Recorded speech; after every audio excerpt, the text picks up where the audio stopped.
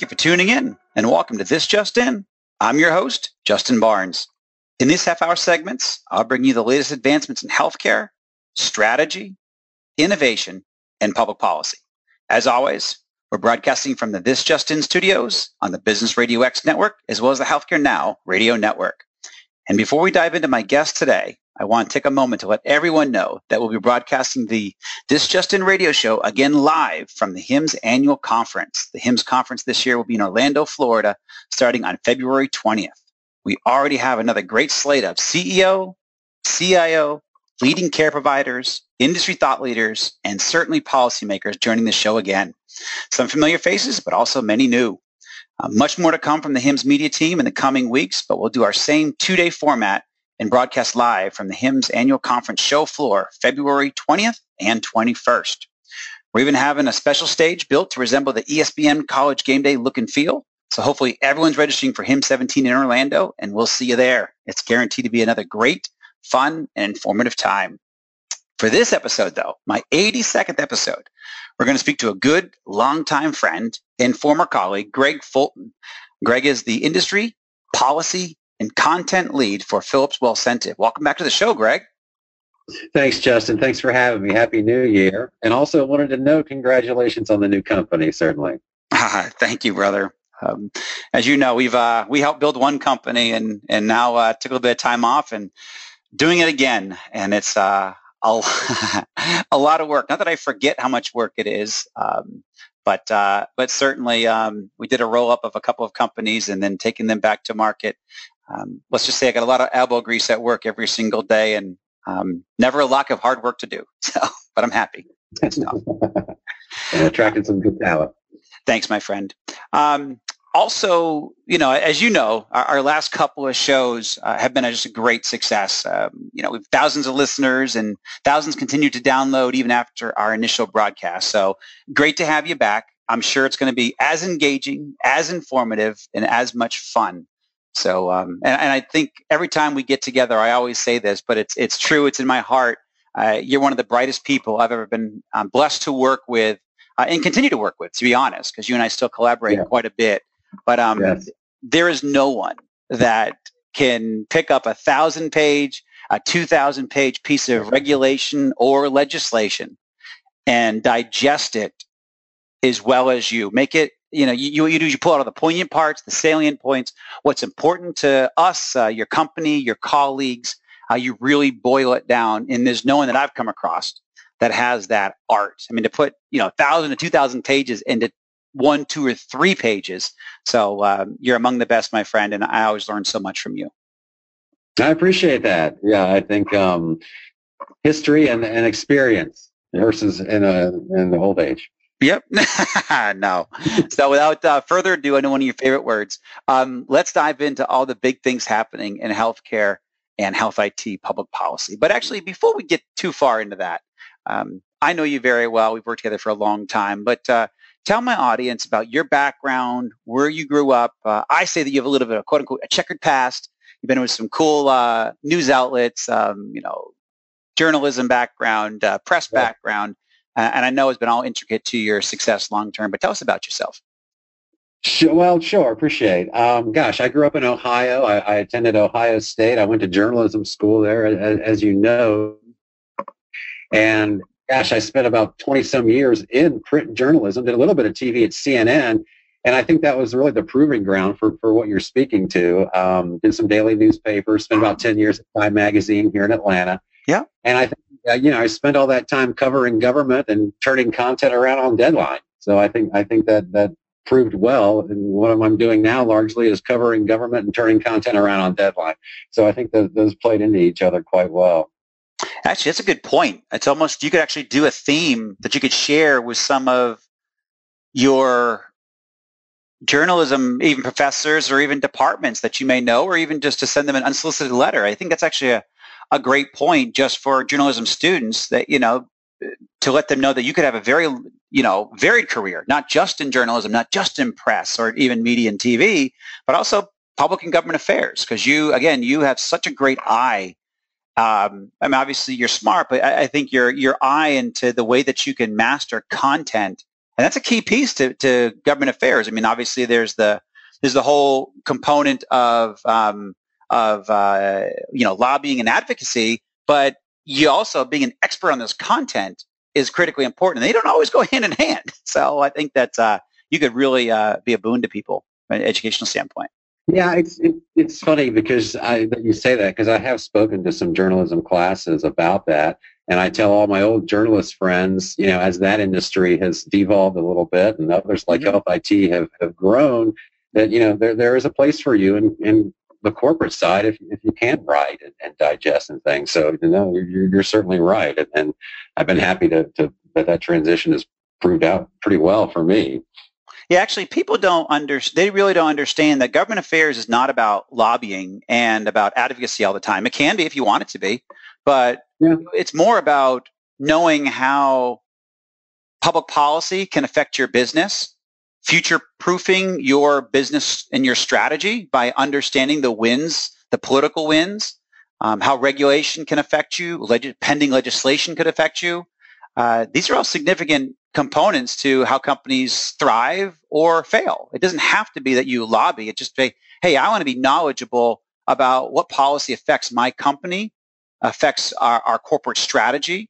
And I think that's all, you and I wove all of this together very successfully, yes. But people don't pay enough attention. I think a lot of my team does. I know that you work closely with Caitlin and others.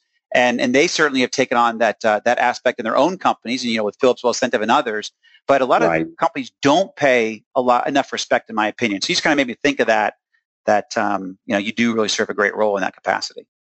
Well, yeah, what are two main tenets of journalism that really should translate over to corporate affairs, certainly in terms of government or regulatory? It's asking the right questions and listening. You can put that together and then disseminate. It can be valuable.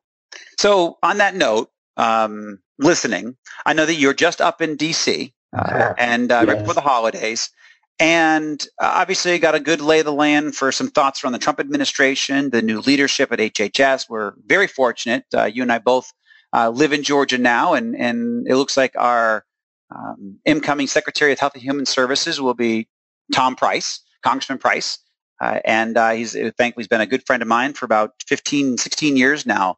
So I think that, we could be well positioned, but HHS, from the industry standpoint, I know we're going to talk about that. I think he's going to look out for our industry in some great ways, and certainly care providers, he being a care provider. But what are your thoughts on some of the new administration from HHS, but also CMS and some of their value-based care models? Because that's been under discussion, quote unquote, I would say, in the past 2-3 months.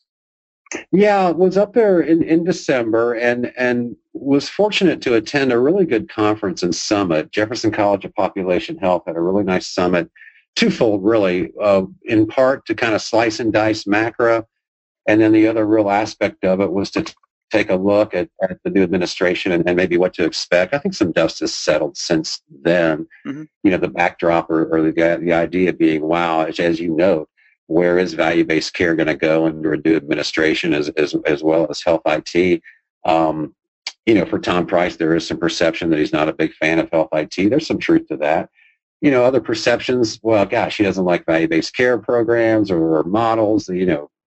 Providers have a lot of hoops to jump through. It's a bit of a slippery slope, a lot that might go into that. And I think, this conference, some really good speakers, folks you are well aware of and quite close to. Michael Levitt spoke there himself, a former GOP HHS secretary, and now with Levitt Partners. Farzad Mostashari, I should pronounce it, and folks like that, well, that I think gave some real good perspective. And I think on tangible takeaways, there was some real consensus that what we can expect out of value-based care models is some refinement or some physician-centric thinking in the value-based care. Not that they will go away by any means. Some are certainly entrenched.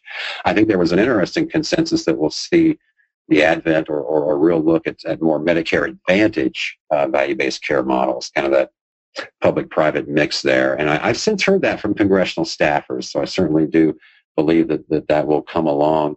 CMMI, the Innovation Center has come under some speculation. I think Michael Levitt was grounded in saying that the analytics provided by CMMI are very worthwhile. He made the point that, bundled care has made more of a return to the Medicare trust than ACOs have, some things like that. So, don't look for some wholesale baby and bath water, some things like that. So I think it was a good conference. And you and I had spoken about this a little bit, and I think that more information needs to get out on, again, MACRA, already a law, established, voted for by the very leadership that will be taking over in HHS as Congress members, things like that. There's even some language in the MACRA law that provides for the creation of new value-based care models by a new committee already established that includes 6 or 7 doctors, the new value-based care models that'll be presented to the Secretary of HHS. So there's a lot that's entrenched. There's a lot that's coming that I think will dovetail nicely into a refinement type of process more than anything more disruptive, I think, to that. Yeah, actually, and you and I spoke a little bit about this off air, that, MACRA and certainly the MIPS and the QPP, the Quality Payment Program for 2017 is pretty strong. I mean, it's solid. That ship's sailed. A lot of strategies in the industry, supporting that. And when I have heard Dr. Price speak out on this, it really is around, making, ensuring, I do believe he's supportive of health IT, but he also wants to make sure that we get the most for our investment. We get the most out of innovation in this country, that we have the most usable technology possible, and that we really lessen any burdens on care providers. Again, he's an orthopedic surgeon. He has been for 30 plus years. And so, he's going to make sure, he's going to hold feet to the fire and make sure that these systems are good, they're worthy, they're innovative, they're not burdensome. They have great workflows that support the care provider and whatever their care plans are. And then also that ease of reporting, components like that. And I think, even the current administration, has done a fairly good job moving, and doing everything they can. You're moving a very big industry. You're moving an industry that resists a lot of change. And so I think we're making strides. But I think, if we see changes in 2018, 2019, it'll be only for the betterment of MACRA, be only for the betterment for physicians and care providers and all of us to have success out of these programs. Because, my goodness, we have made big investments, and we as taxpayers deserve to have very strong ROI for the $34 billion that has been invested with meaningful use, and then we continue investing in our healthcare system overall. And I think that's what I think Tom Price will be dedicated to, that type of a mantra. Yeah, I think that MACRA, it was pretty clear from the get-go that it could or should and likely will undergo annual rulemaking tweaks, and that's to be expected. So here's the opportunity you speak of to put a little bit of a face on it. Hadn't been talked about a lot, really, in that MACRA law. Yet another acronym. It's called PTAC. It's the Physician Focused Payment Model Technical Advisory Committee. That's right. That's a mouthful. Yep. But again, the General Accounting Office has already appointed its 11 members.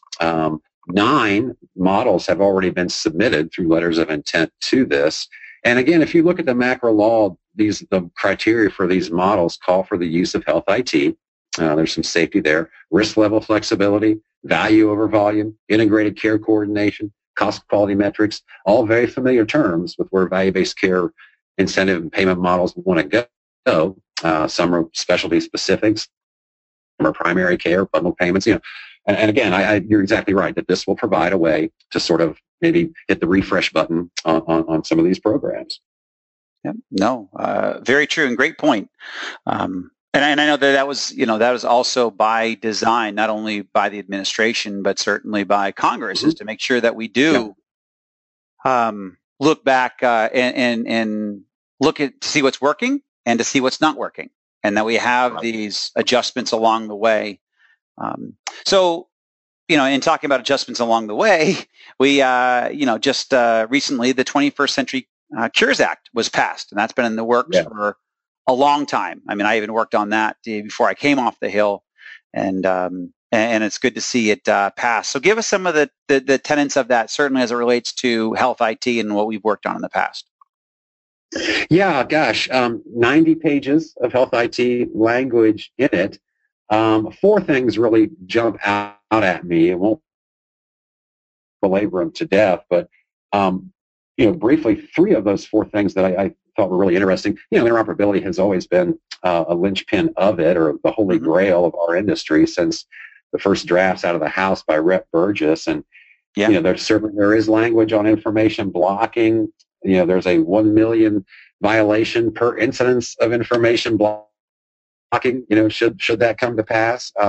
So there's some teeth in some of these passages here, or some of the sections in it. I think another section that really jumped out to me that was interesting, and I'll actually read a line from it. Health information technology developers shall be treated as patient safety organizations.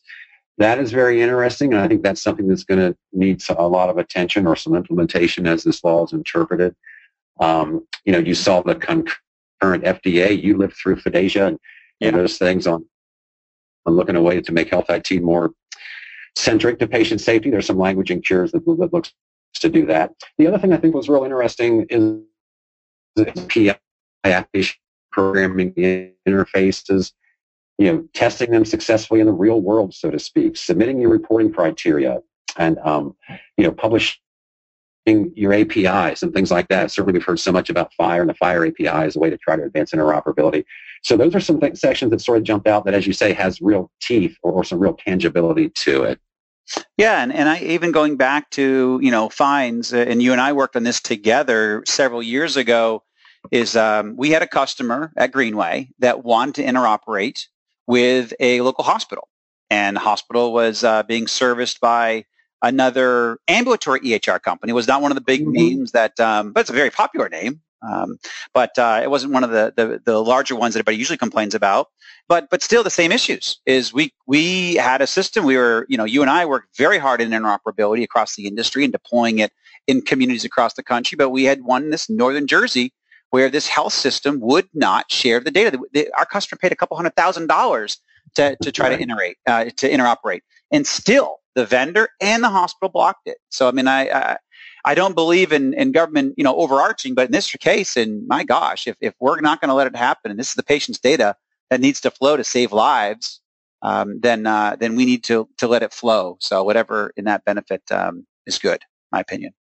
Yeah, and I would think that was some years ago. I would certainly think and hope now that more trust can be put into the technology. I think in part fears over privacy and security and of that patient data, and where's the provenance, and am I responsible for it as a provider or an organization? I think some of those things are getting flushed out well. There's a lot of talk now on blockchain technology as well as API that can have some governance or some trust, audit trails, things like that. So I think that's where, as you'd say, top of show, health IT can help refine and kind of bridge some of these fears / abilities / innovations. And again, one more thing in Cures I thought was really interesting, and this again speaks to the history you had in helping form some of the organizations around interoperability. The final Cures law, in speaking to interoperability, speaks to ONC, the Office of the National Coordinator, somewhat of the interoperability czar, as well as certification they do. Final language in Cures says that ONC will develop or support a nationwide trusted interoperability framework toward widespread data exchange. Now, the point of that language is earlier versions said that ONC would develop a nationwide trusted framework. Two little words got into the last part of that law, or support. That's significant because what we saw in the industry on the private sector side before Christmas was the announcement of the agreement between the Commonwealth Health Alliance and Care Equality to merge their services and merge their technologies. Yeah. That's good news because, as you know, Commonwealth is a network, a data exchange network. Care Equality is a governance framework around trust. So the hope or the idea in the private sector is that ONC and the federal government can be told, look, there is a trusted framework here. It is this new alliance, along with what Sequoia and the eHealth Exchange are doing, that can advance interoperability. As these combine, it's also noteworthy to say this also further aligns Cerner and Epic, which has been a topic of conversation around interoperability and certainly up on congressional levels. So some very deft lobbying / communication on between our industry and congressional staff members to get 2 little words into cures. I think it's going to go a long way to support interoperability and have private sector initiatives lead the way on that, because they're here. They're working. They're underway. So I agree. I'm glad that you brought up Commonwealth and Care Equality, as you mentioned. I was part of the formation, the founding of both of those groups, and just recently rolled off the board of Sequoia Project, so which operates Care Equality. So yeah, I mean, I was glad to be along for the ride as you helped form those organizations, and then I think they're going strong. Yep. My current company has become a member as well. Yeah, that's fantastic. So moving right along, tell us about the Isaacson Chronic Care Act, because you and I talked a little bit about that off air. Obviously, John is a sitting senator here in Georgia, but there's a lot of great health IT work. So tell us about that. Yeah, the Chronic Care Act, Senator Isaacson and some other fellow senators have formally introduced this into the new Congress. And I think a twofold point on this, going back to what we originally talked about, new administration, what's going to happen. I think real clear, tangible signals are sent from this legislation or this bill on sort of staying the course on some value-based care models and those that are underway. What this act would do, it really expands upon what we've seen in the physician fee schedule over the last few years, where the chronic management fee has come out, primary care, then was expanded out to FQHCs. What this act will do, it really leverages providers who are currently in next generation ACO models. That's a CMS model, that's a CMMI model, for goodness sake. And it'll add benefits and leverage to providers in that. The next round of next-gen practices really are due out in the next couple of weeks here this month as well. So it leverages the next-gen ACO, also leverages telemedicine, more waivers, more expansion. Again, you see that kind of leaking out in the fee schedule the last few years. As you also know, Justin, the new chair of the House Energy and Commerce Committee is very pro-telemedicine. I think you'll see more deregulation of that as time goes by with this new administration. So the Chronic Care Act leverages those two things. It also has provisions in it for long-term care, SNFs, as they're somewhat commonly known. Also speaks to end-stage renal disease care and incentives and care around that. And again, as you know, also ESRD is currently a MACRA advanced alternative payment model. Yep. So I think a real clear signal from Johnny Isaacson and his folks that what is in place just needs to, again, be refined, be expanded out to really tackle complex chronic care, a financial challenge for the federal government around Medicare, Medicaid, things like that. So I think this act is very interesting and really looks toward what we can expect in the future. Yeah, no, actually, great points. So tell us a little bit, I guess real quickly, maybe 60 seconds before we move on to my very last topic. What do you think? What do you think the success for MACRA will be this year? I know. What do you think? What do you see in the horizon for MACRA this year, and MIPS specifically, the program? Yeah, I think that what I've been trying to do in talking about MACRA is say to people, "Gosh, what's new in MACRA that you haven't been doing before?" Right. One little thing, improvement activities within the MIPS 4 scoring pillars is the only thing new about MACRA. Other than that, it's a lot of rebranding or recasting of some things and really try to simplify it because it does seem so Byzantine and so complicated. I think another way to really simplify it is if you're currently in a CMS ACO, nothing changes for you. You're going to be scored this way or that way or what have you, but you won't change the way you operate. You'll get automatic credit in some of the MIPS categories, things like that. Throughout the term MIPS APM. If you're in the advanced alternative payment models, you got to hit some risk levels. I think that rightfully so, CMS backed off with congressional nudging to make 2017 reporting quite easy for MIPS. It boils down to sending one quality measure or one improvement activity, 4 actually, 2 medium weighted, 4 high weighted, less if you're a small practice, or 5 ACI, the formerly known as meaningful use provision. You have to get a score of 3 to avoid a negative payment adjustment, and that's pretty easy to do. Well, here, We do have to, I got to close here in a moment, but I agree with everything you just said. I think the MIPS track for 2017 is going to be very strong. I think we're going to have good success. Really. So, but, I always ask this question. It's one of my favorite segments. It's actually my audience's favorite segment. So what is your favorite place to get or be inspired? Oh, gosh. Well, since we have history on the show and history together, I think you've heard me extol the virtues of the public library system many times. And I will not back off on that. But I got to tell you, I now have a daughter who is a freshman in college. And if you have not spent time on a college campus recently, I would urge everyone to go to your nearest college campus and try and spend some time. It's wonderful to see your child grow up and look toward a future, but I think you also see the possibilities there, and it really comes together on a campus near you. I haven't been moved much recently, but that certainly did it. I couldn't agree with you more. I do spend a little bit of time. I grew up in a 5-college community, still frequent that area, and the energy, the optimism, the opportunity is unparalleled. And they have the whole future and opportunity before them. So it is neat. So I agree with you completely. Very good point, my friend, as always. Hey, it's always great to have you on the show, my friend. I truly appreciate you taking the time out of your busy schedule to join the show. You always do. I think this is your 4th or 5th appearance, however we want to count it. You've done a lot of different airtime with me. So thank you again, my friend. Anytime. Everyone should come back and pay ode to their mentor. Amen. Thank you, my friend. And thank you to everyone for listening and joining us today. Please tune in weekdays at 2:30 p.m. Eastern, 11:30 a.m. Pacific. And as always, you can track me on Twitter at HIT Advisor and use the hashtag #ThisJustIn so we can respond to your comments from the show. And as always, my content's posted at justinbarnes.com. Thanks, everyone. Have a terrific week, and hopefully we'll see you all at HIM 17 in Orlando. Stop by the show.